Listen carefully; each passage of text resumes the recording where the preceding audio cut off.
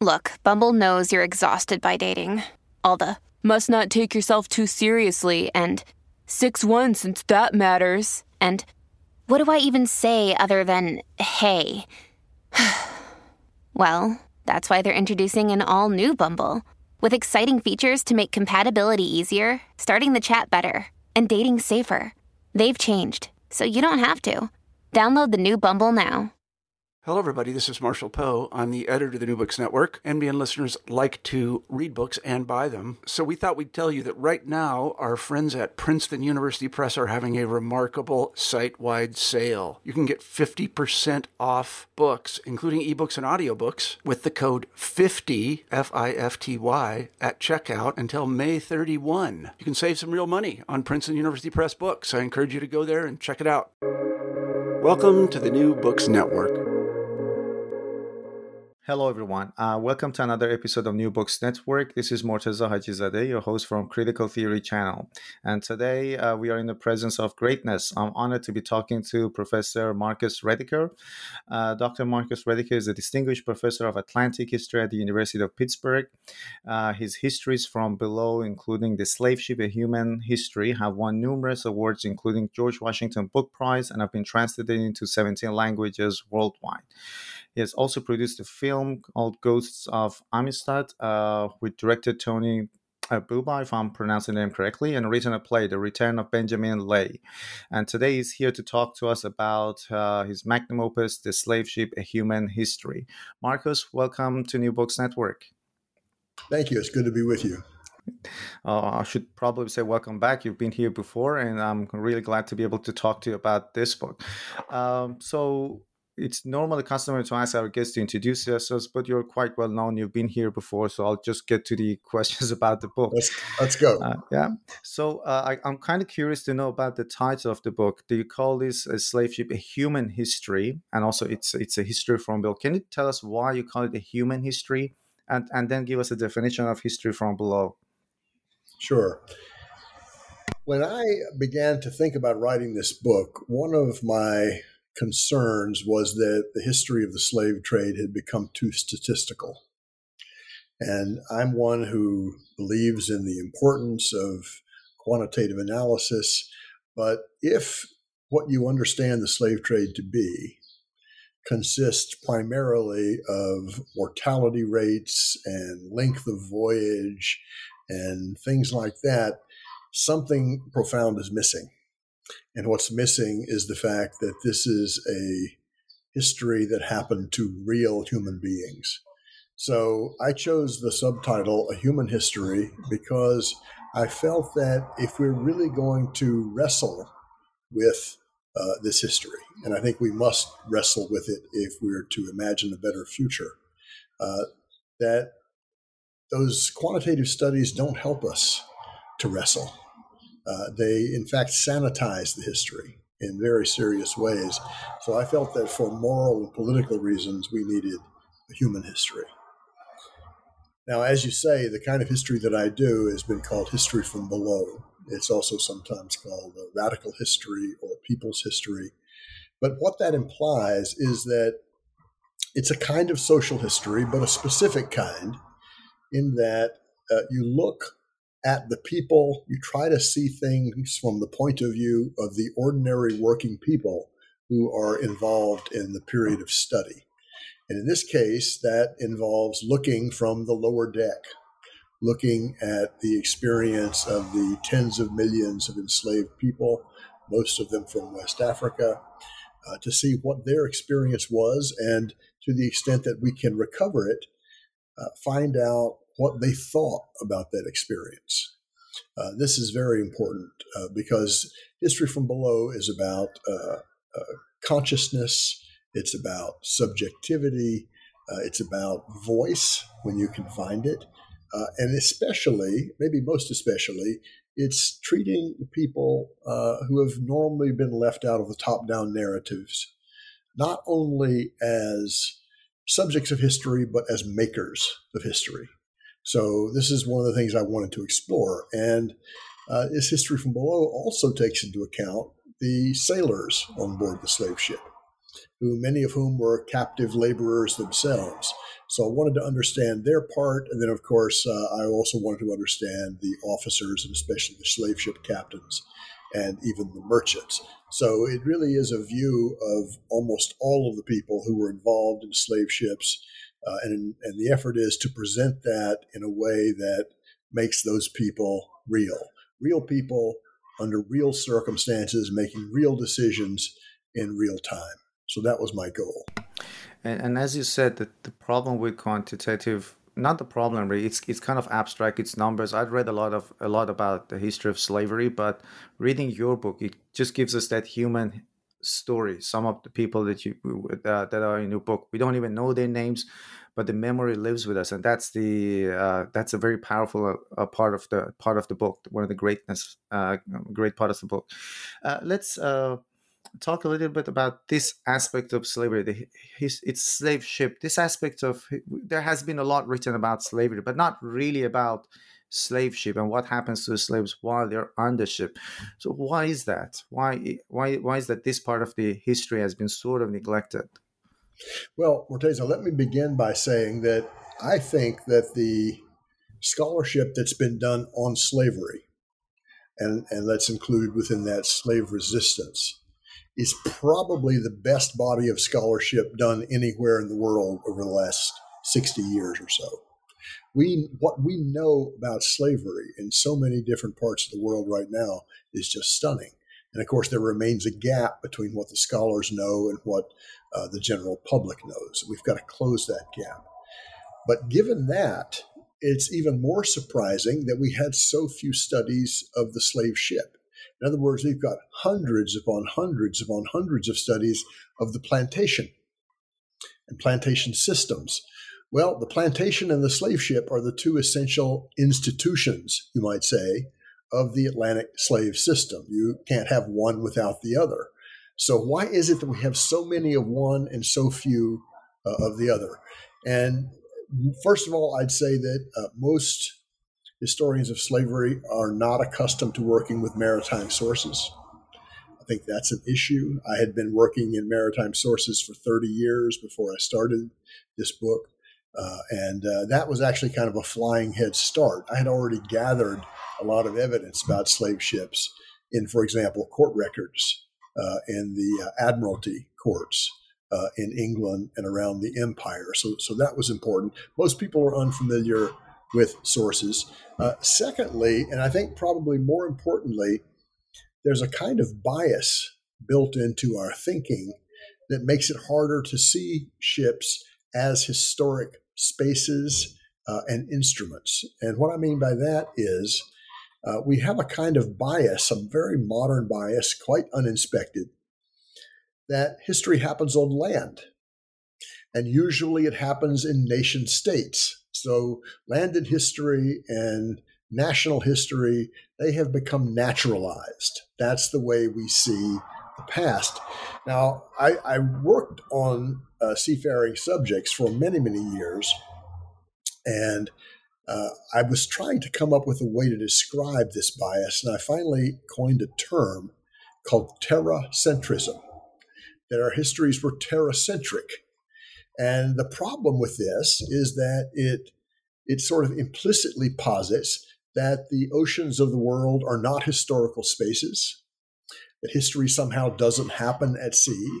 But of course, we know very well that history happens at sea. I mean, this is not true for all areas of inquiry. For example, history of exploration, naval history, they know that history happens at sea. But most national histories do not. So when you think about it, and this is one of the big themes of this book, it's important to understand that huge and important global historical processes happen at sea. Class formation happens at sea. Race formation happens at sea. Cultural formation happens at sea.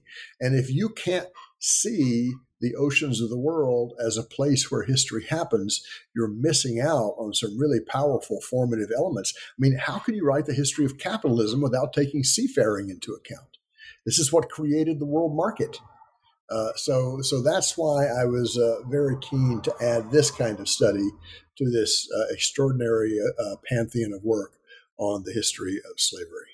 Uh, let's talk about the scope of the book. So you talk about Atlantic slave trade. So what time period do you take into account in this book? And can you, I know that there are not accurate estimates, but can you give us a rough estimate how many slaves were captured in that time period?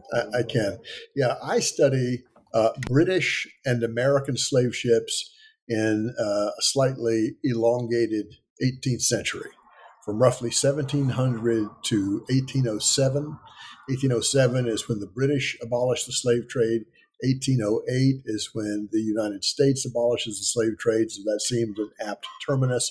But of course, the trade goes on for another 50 to 60 years, especially among Portuguese slavers. But basically, I study this 100 years plus, and this is in some ways the peak period of the slave trade. And the peak carrier in the peak period was Great Britain. During this period of a little over 100 years, they carried almost 3 million people into bondage.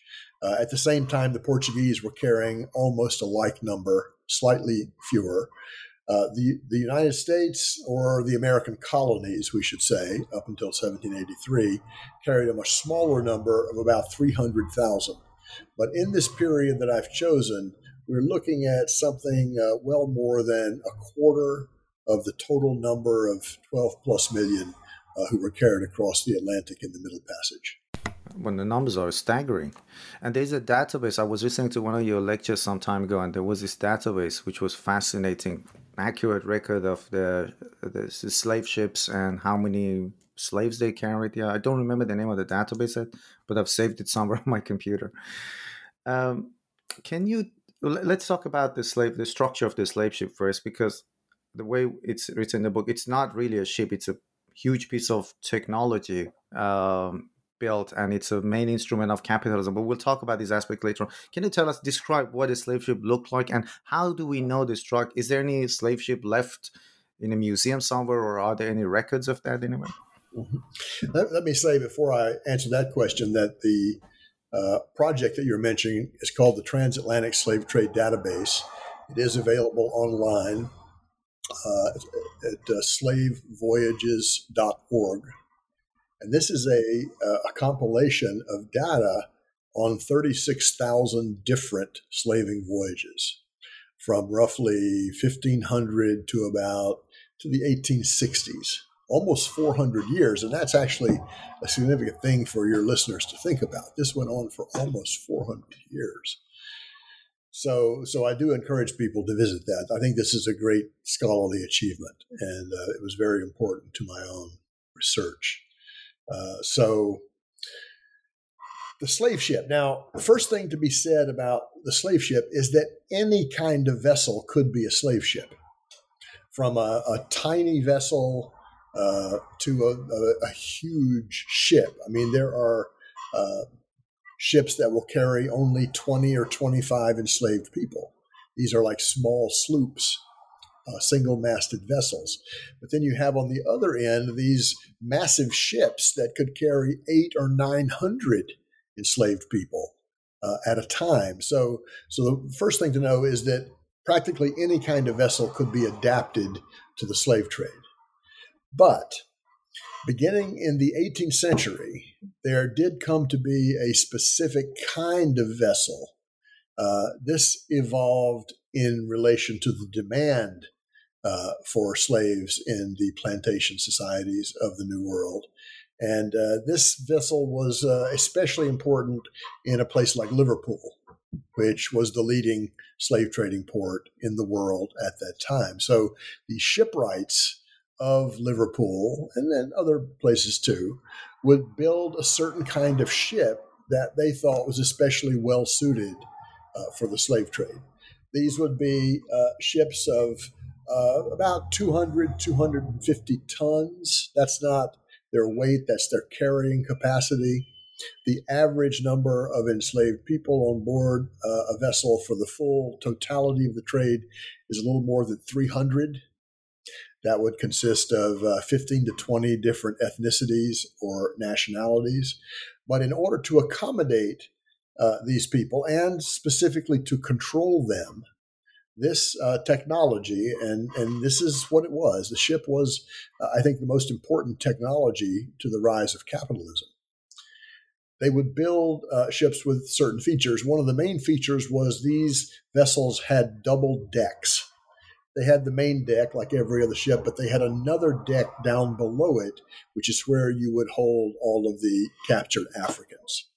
They would be jammed in there in really kind of horrifying ways.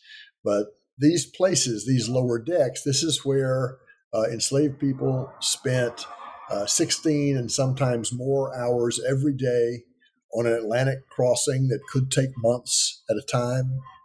So the double deck, the lower deck, that's a specific feature of the slave ship.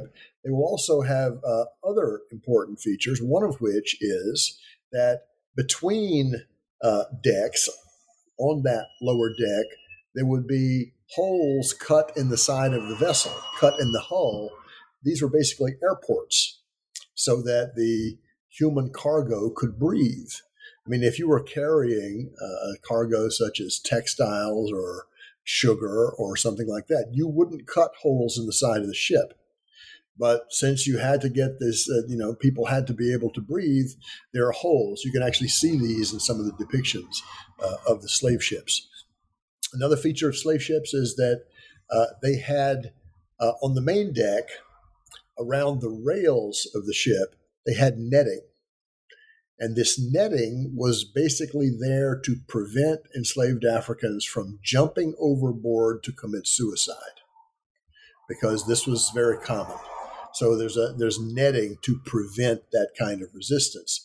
And then another feature, which would usually be constructed by the ship's carpenter. In other words, it might not be there when the ship came out of the shipyard, but the ship's carpenter would construct what was called a barricado, which is basically a defensive bulwark between the ship, sort of midship, you might say, a place behind which the crew could retreat in case there was an insurrection on board the vessel. And there were lots of uprisings. At the top of this barricado would be mounted guns so that the crew could fire down on the people who were rising up in resistance. So those are some of the main features of the slave ship. Now, there is no such vessel that has survived. I mean, the average wooden sailing ship has a life of 30 years or so. But there is a set of plans that were left, actually by a French shipwright for a vessel called the Aurora.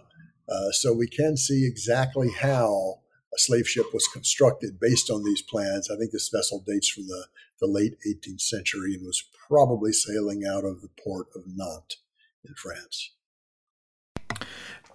How long did each voyage take on average, with like sometimes 300, 400, or 500 people on board? Okay, well, here's how. One of the things that people have frequently asked me is, you've made this argument that a kind of bonding takes place among the Africans on the lower deck. How could that possibly happen when they're just making a single passage? Well, here's what you need to know. It took a long time for a slave ship captain on the west coast of Africa to gather up a full human cargo. The average was about 8 months. So if you were one of the early people to come on board one of these vessels, then you're probably going to be on that vessel for 10 or 11 months, right? So they're slowly adding people. They're buying, the slave ship captains in the 18th century will buy enslaved people, usually a small number at a time, 5, 10, 15 at a time in most parts of West Africa. And then they would move down the coast to get people from another ethnic group that presumably spoke a different language. So there was a deliberate mixing of languages to prevent people from cooperating. Okay, that's actually an important thing to understand. Now, how long the Middle Passage took varied tremendously depending on where the voyage began and where it ended. The shortest Middle Passage was between the Congo-Angola region of West Central Africa and Brazil. And if you see that on a map, that's much closer than the voyages that might be made from, let's say, what's now Ghana, what was then called the Gold Coast, to a place like Jamaica. That might take 10, 11, 12 weeks, sometimes longer. It would depend on the winds. So the time spent on the ship is really significant. And that idea that you mentioned, this bonding between slaves, you call it fictive kinship, that you borrowed this expression from another scholar, fictive kinship. I'm really keen to know more about how slaves were treated. It's a very broad question, of course. So how they were treated, what were the acts of rebellion, how did they put up resistance? And there's a quote in your book. I'll just read it. It said, in producing workers for the plantation, the ship factory also produced race. So and that's, you also argue that these acts of, let's say, fictive kinships, the idea of race also was formed on board, because these people did not even speak the same language. It's a broad question, but I would appreciate it if you could talk about it. No, it's actually several questions. Yes. Let's begin with treatment. The treatment was violent in the extreme. That's because slave ship captains realized that they had to practice terror against the enslaved in order to try to keep them manageable, so to speak. In other words, there were calculated uses of violence that were central to shipboard life. So that's kind of the first point. The second point is the extreme crowding on the lower deck. I think it was William Wilberforce, the British abolitionist, who said, never has so much human misery been concentrated in so small a space. So hundreds and hundreds of people down on the lower deck. What happens if an epidemic should break out? Well, then very many people can die. The average mortality rate for the Middle Passage is around 12% for the full life of the slave trades, which means that about 1 person out of 8 would die on a given voyage. That for a typical voyage with 300 people, that would be quite a few people more who would die. And every morning, the sailors would go down to the lower deck and bring up the corpses of those who had died overnight, and they would throw them over the rails to the schools of sharks that would follow the vessels across the Atlantic. I actually looked into this, but abolitionists made a lot of these sharks. I talked to ichthyologists to see, was it true that sharks would follow a vessel like this? They said, absolutely. Sharks are easily trained to a source of food. So this was the nightmarish stuff of this voyage. The treatment is horrific. In that context, and this I think is maybe the most important thing to understand about the slave trade, people fought back in every conceivable way. I mean, I was actually stunned to see how creative they were in figuring out how to fight back. For example, you could make the argument that the slave trade was a 400-year hunger strike. One of the things that people could do would be to refuse to eat, and lots of people did that. And there are instances in which mistreatment of the enslaved, which was frequent, common, would create a hunger strike in response. So this is a very important kind of resistance. People, despite those nettings around the rails, would find ways to climb up them or cut them and get through them and commit suicide by jumping into the Atlantic, knowing that they were going to be eaten alive by sharks. But there was a belief that underlay this action, the belief being that many West African people believed that when you died, your soul went home to your own village, to your own place. This was called going home to Guinea, which was a common word used for West Africa at that time. So suicide is a significant form of resistance. And then it turns out that there are vastly more insurrections than we realized. For the longest time, scholars seem to be stuck on the idea that there were 55 slave uprisings. Now we know there were many hundreds of them, and we're talking only about the ones that resulted in significant loss of life. So I think 1 out of every 10 voyages, and probably more because we don't always have the data, had a major uprising of some kind, despite the fact that these vessels are designed to prevent that kind of thing. The resistance goes on. So the resistance, I've argued, becomes a language among a multi-ethnic collection of people. In other words, if you see someone engaging in a hunger strike, if you see someone trying to get out of their chains so they can rise up and try to capture the ship, it doesn't matter what language you speak. You see this action of resistance, and that then becomes a unifying bond. And what I think is formed is a culture of resistance on board these ships. That culture of resistance will be carried off the ship when the Middle Passage ends and be very important to the formation of landed cultures of resistance. So that's very crucial. But maybe the most important kind of resistance is this fictive kinship. This is a concept that anthropologists have used for quite a while. It's basically invented kinship. It's not biological kinship. And of course, the people who found themselves on board a slave ship came from societies that were governed by kinship, but those ties had been shattered. So what we find people doing on board the ships is developing a new language of kinship around the idea of shipmate.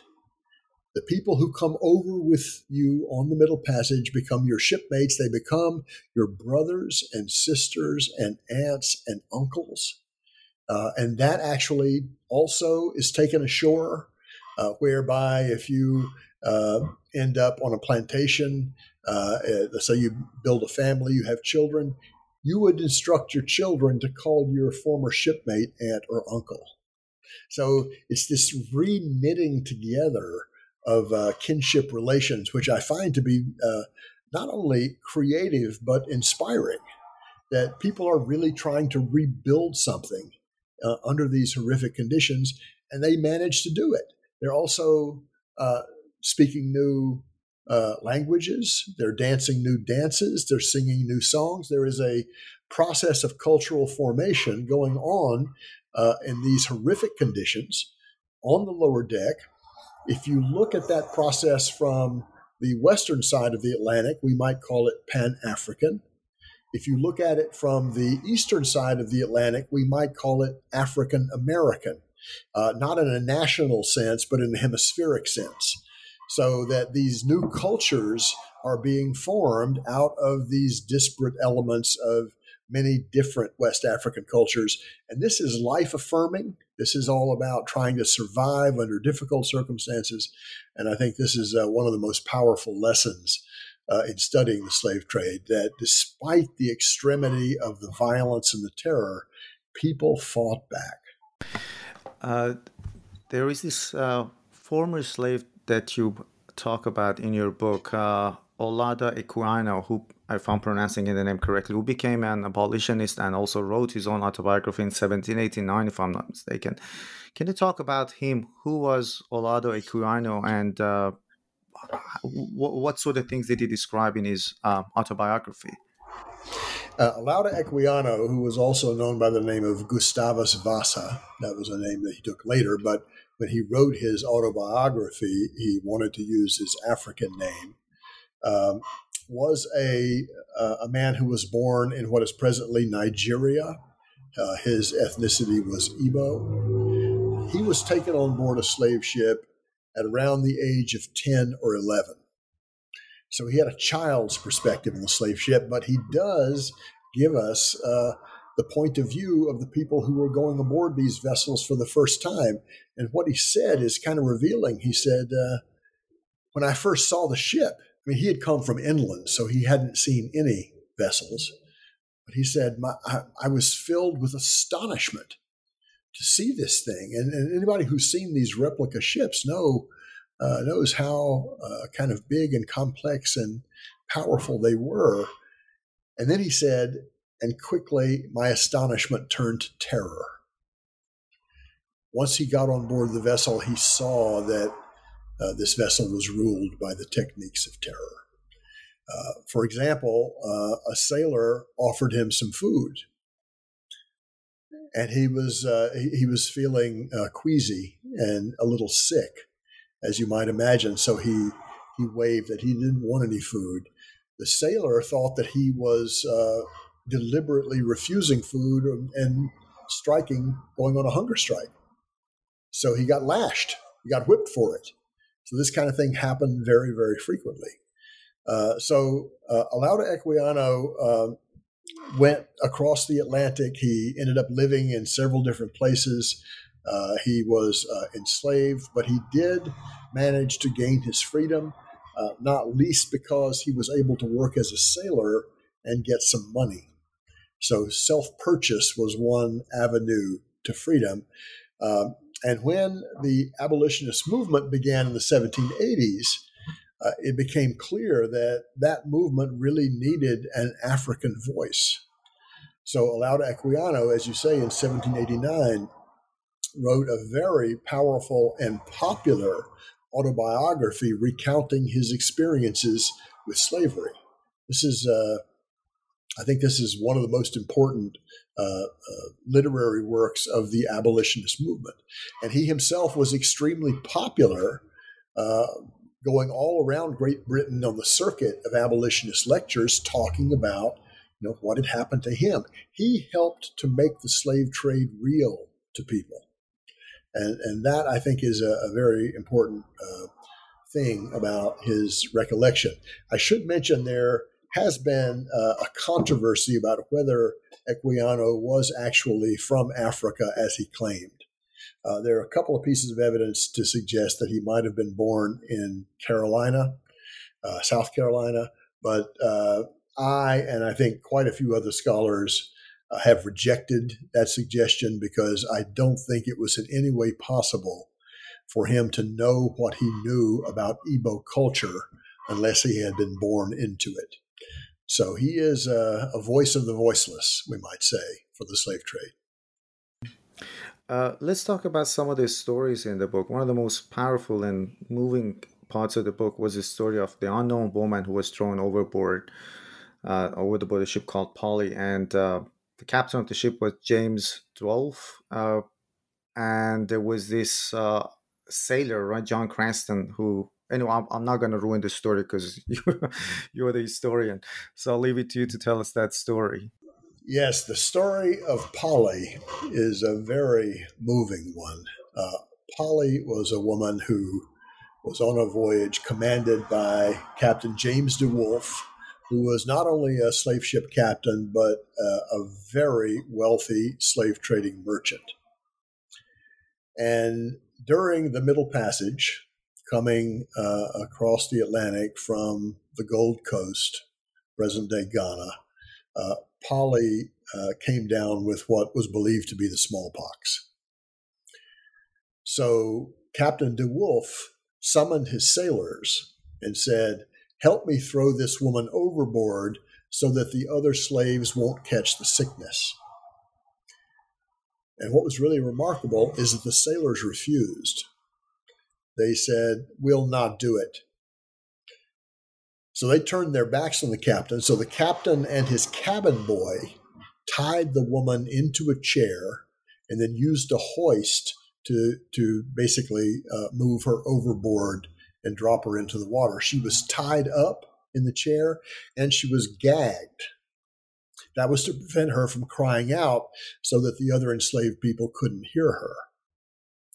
So this woman was effectively murdered by the slave ship captain. The vessel the voyage was completed, went to Rhode Island, and somehow this man, John Cranston, ended up swearing a deposition in a local court describing this murder. Now, I don't know exactly how he ended up in court. My guess is that he met some abolitionists and they heard the story, and so they encouraged him to come forward. Now, it took a lot of courage to take on someone like James DeWolf. He was a very powerful man. But this sailor, John Cranston, did testify before the grand jury, and a copy of his testimony survives. And I read it, and it's extraordinary. He describes all of these things, and I guess it's the foreman of the grand jury asks him, what did Captain DeWolf say after the woman was hoisted overboard? And John Cranston said, Captain DeWolf said he was sorry to lose so good a chair. So this gives you the wanton cruelty involved in this kind of thing. John Cranston disappears on the waterfront, and James DeWolf ends up beating the charges.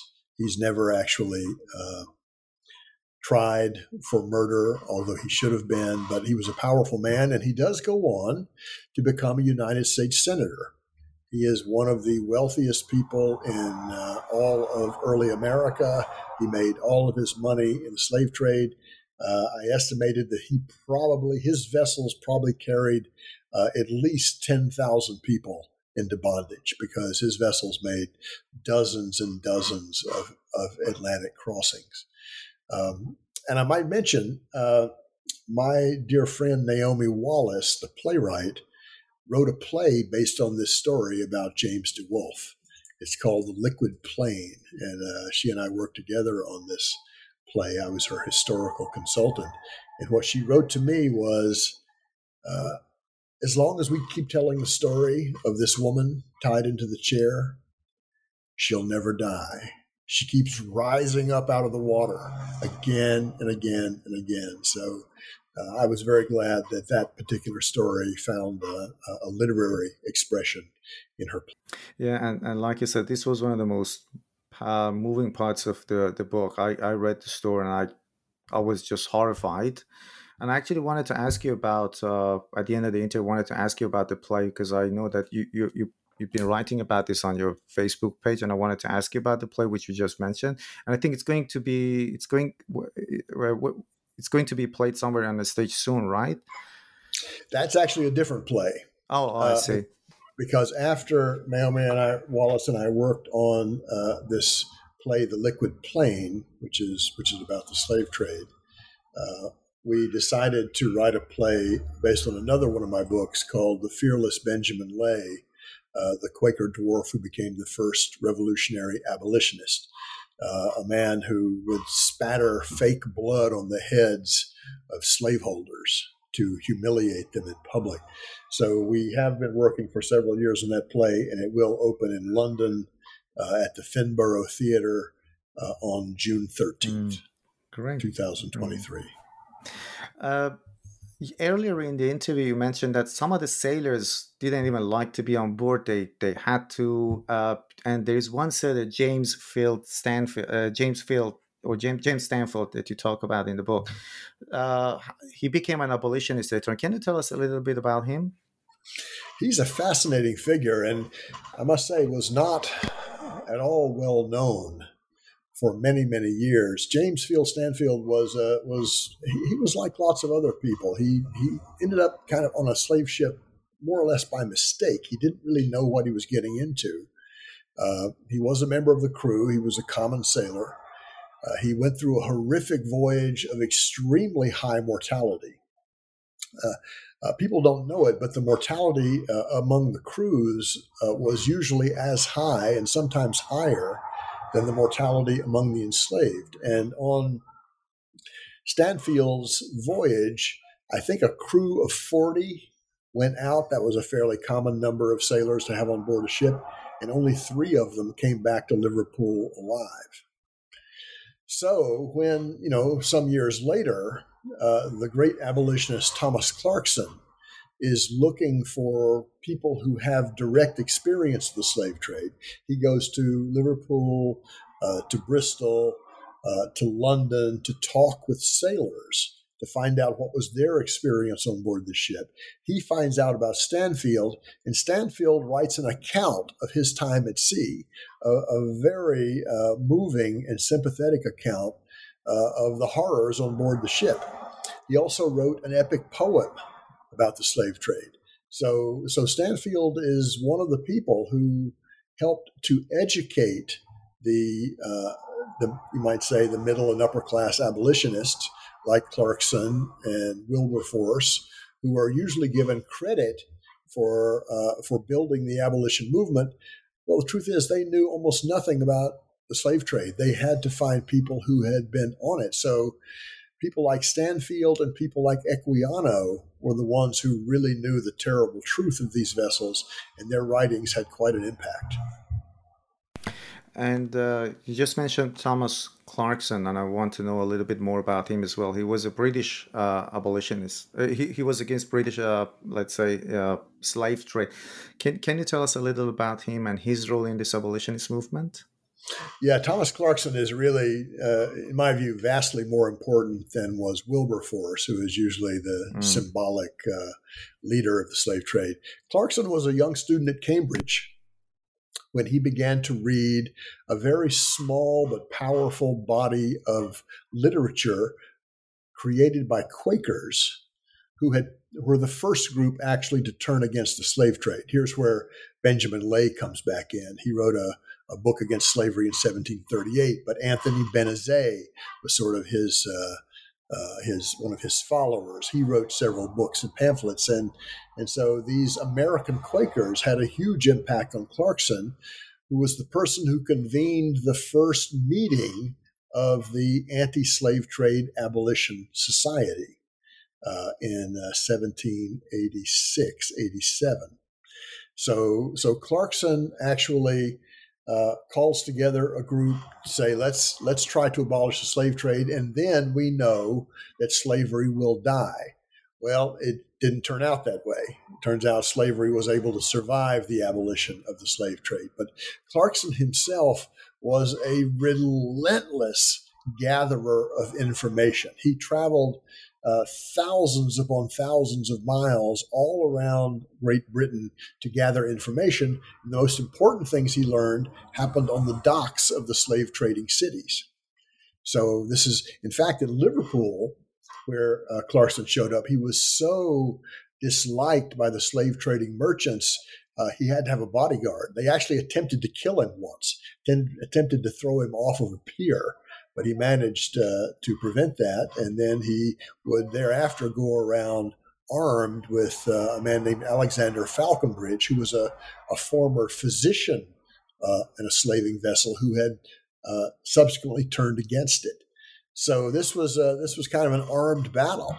So important was this information that Clarkson was gathering. And I'll just give you another example. He found a black sailor by the name of John Dean, and wanted to interview him about his experience. He was living in some poor hovel. I mean, sailors were notoriously poor in this period. And John Dean talked about the way in which the captain had tortured him by flogging him and then dripping liquid lead into the wounds of his back. And he, at some point, stood up and took off his shirt to show Clarkson what this looked like. And Clarkson was really moved by this story. So Clarkson was kind of to me, he's a very important figure in gathering knowledge and gathering information, which could then be used in abolitionist publics to make the slave trade real to people. And this, of course, includes the famous graphic, the famous drawing of the bodies of Africans carefully arranged on the lower deck of the slave ship, an image that most people have seen. This became a very powerful piece of visual propaganda for the abolitionist movement, because suddenly it allowed people to visualize what the lower deck of a slave ship actually looked like. And when they did that, they were horrified.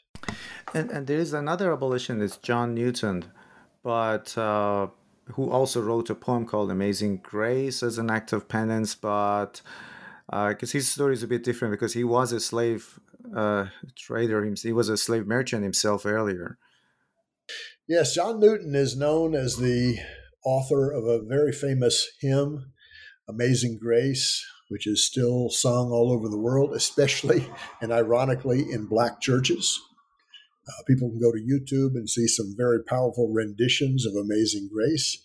And the story that was told about John Newton for many years was that he was involved in the slave trade, and then he had a kind of Christian awakening. He left the sea, and then he became an abolitionist and spoke out against the trade. Well, that's not how it happened. John Newton was a slave ship captain. He went on several voyages. He participated in torturing the enslaved. This we know from his journal. He never actually made a conscious decision to leave the sea. I think it was after his fourth voyage. He was preparing to go out on the fifth voyage, and he had a stroke.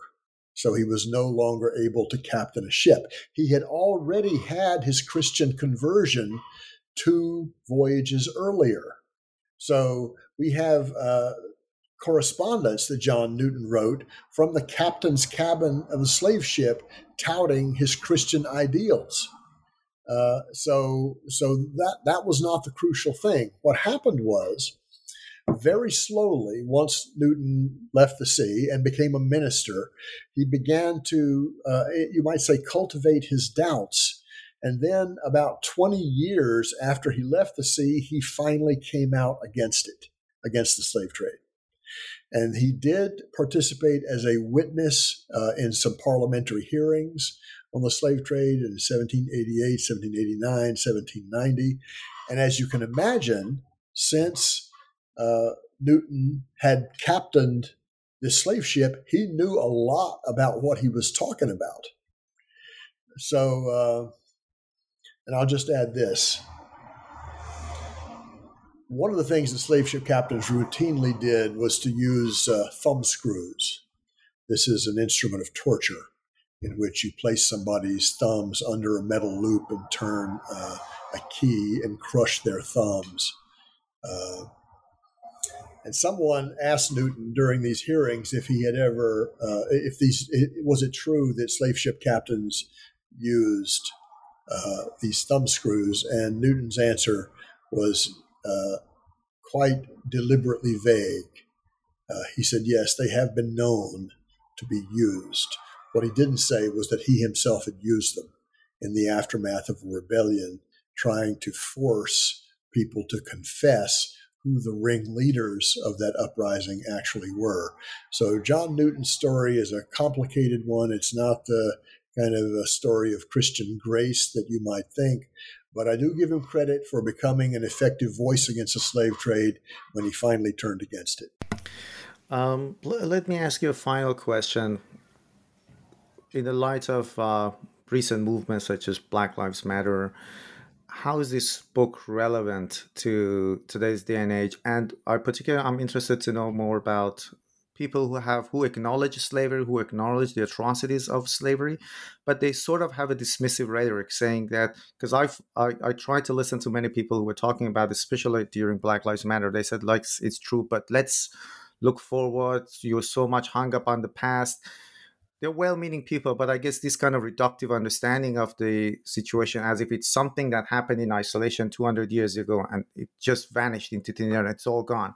So what do you think of this kind of rhetoric, and how is this book relevant to us today? You know, I'm happy to say that the book had a significant surge in sales in the aftermath of the murder of George Floyd. And as the Black Lives Matter protests were going on in streets all around the world, I mean, we have to remember that that was probably the biggest global anti-racism uprising ever. And it went on all around the world. So the question is, how is history relevant to a powerful contemporary movement that wants to imagine a better future? Well, history means everything, because, in fact, we live with the consequences of the slave trade in the United States. I won't speak for other countries. We live with the consequences of the slave trade every minute of every day of our lives. things that were created during the slave trade are still affecting us. So it's not enough to say that, yeah, the slave trade consisted of a collection of atrocities. It's more than that. And as many people around the world are increasingly saying, the slave trade represents a crime against humanity. Now, what's meant by that is a crime against humanity is something that affects many generations after the commission of the original acts. So, therefore, the slave trade ended, well, didn't really end, but in the early 19th century, it went on through much of the 19th century, but we still live with the consequences, such as discrimination, racial discrimination. We live with the idea of deep structural inequality. That also owes a lot to the experience of slavery. We live with premature death. And we live with things like highly racialized incarceration. So I think this history is crucial. We're not going to get anywhere, in my view, unless we take on board this history, the violence, the terror of the slave trade, but also, crucially, the struggle against it, because it was never passively accepted.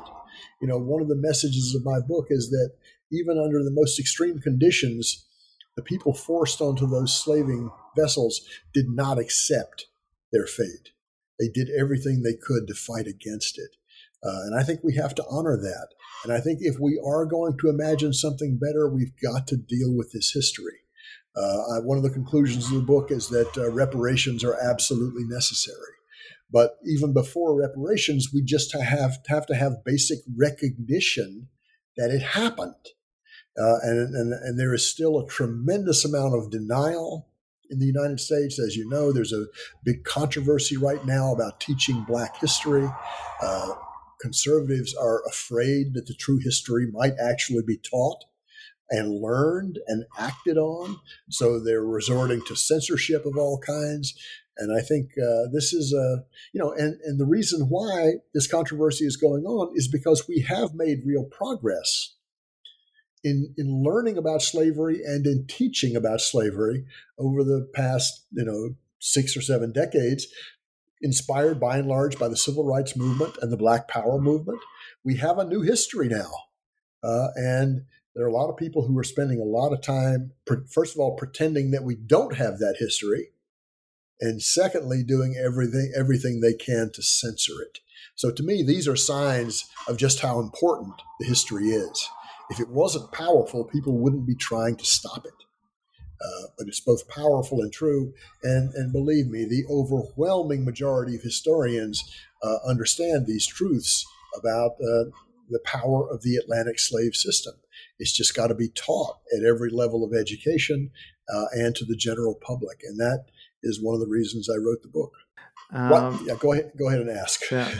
So before I bring this, before we end this conversation, is there, apart from the play you mentioned, is there any other work that any other book project you're currently working on? Yes, in fact, I'm writing a sequel to The Slave Ship, which is going to be called Freedom Ship. It's about escaping slavery by sea in the period, the 30 years or so before the Civil War, when hundreds, if not thousands, of enslaved people in southern port cities, places like Savannah, Georgia, Charleston, South Carolina, Norfolk, Virginia, got onto vessels with the help of dockers and sailors and market women and other waterfront workers. They managed to get on board these vessels and would be taken to the northern ports where they would gain their freedom. This is, again, our terracentric bias has made us think that the Underground Railroad happened only on land. I actually think that if you look at the total number of people who actually escaped, probably a majority of them did so by sea.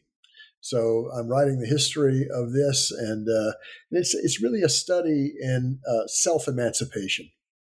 It's a study of the ways that people used lateral connections within the waterfront working class to gain their freedom. And I think this is a story that can help us to understand both the nature of slavery and the resistance to it. Fascinating. And when is it coming out, and which publisher, if you know? It's I'll probably finish the book this summer, which means that it would come out in 2024 with Viking Penguin. Mm-hmm. Well, I hope to be able to talk to you about that book next year. Okay. Yeah. I can't tell you how much I enjoyed these conversations. It was a great honor for me to be able to talk to you about this wonderful book, and I do strongly encourage our listeners to read the book. It's a very accessible book. The stories are fascinating and at the same time sometimes horrifying. But it's a part of the history. It's a human history of slavery, an aspect of the slavery that has rarely been talked about. Professor Marcus Rediker, thank you very much for talking to us on New Books Network. It's been my pleasure, Morteza. Thank you for inviting me.